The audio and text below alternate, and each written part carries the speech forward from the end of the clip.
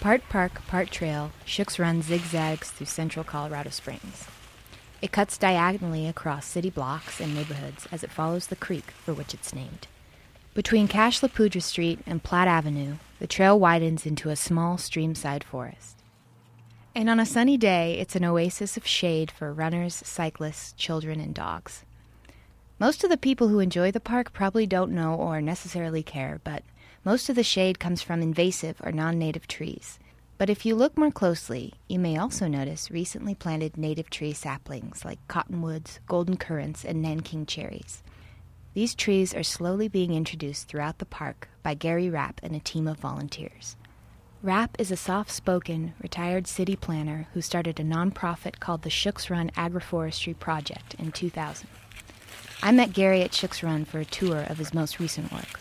This is a native plum, and it is one that you typically find in riparian areas. So it's one we're introducing as we can.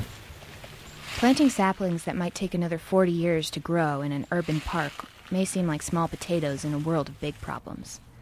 But Gary's project is part of a larger urban ecology movement called Agro-Forestry that seeks to find symbiotic relationships between agriculture and wildlife habitat. Part of the way I understand agroforestry is restoring habitat, but with a special attention to ecosystem services and how humans will interact with that ecosystem. That's my friend Lee Faries.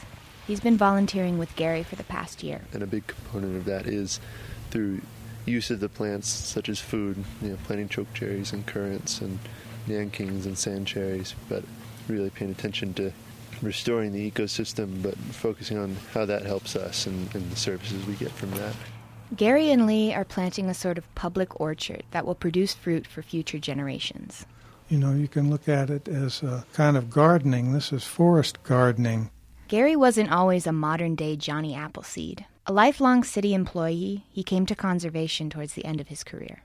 This got started back around 2000 after I retired from the city planning department, where I worked on updating the city's landscape code to be more water conserving. During that process, we learned about the native plant communities in Colorado Springs. So I began growing the plants, and at the same time I began a study to analyze the structure of streamside forests and how plants grow together and whether or not they were more productive when they grew together. In fact, they were more productive. We call them multistrata patches. Multistrata patches are communities of native plants that are self-sustaining. The forest can provide its own water resources, can provide its own pesticides because it's hosting birds that feed on those pests. So it's very much more resource efficient. Nature has provided this for us.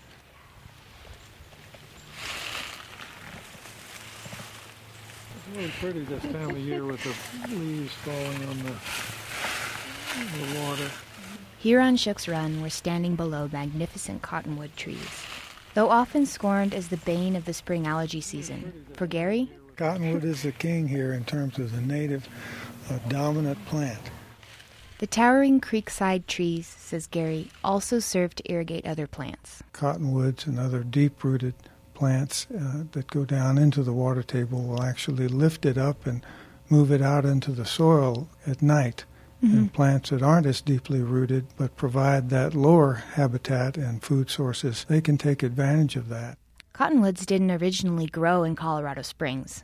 Back in the late 1800s, General William Jackson Palmer, who founded the town, shipped in and planted many cottonwoods for shade and aesthetics from other parts of Colorado. But there was a reason they weren't here before: not enough water. And Shook's Run? Well, initially, when it was first, when the city developed, the drainage from Cascade east all came to Shook's Run, which was kind of just a grassy swale.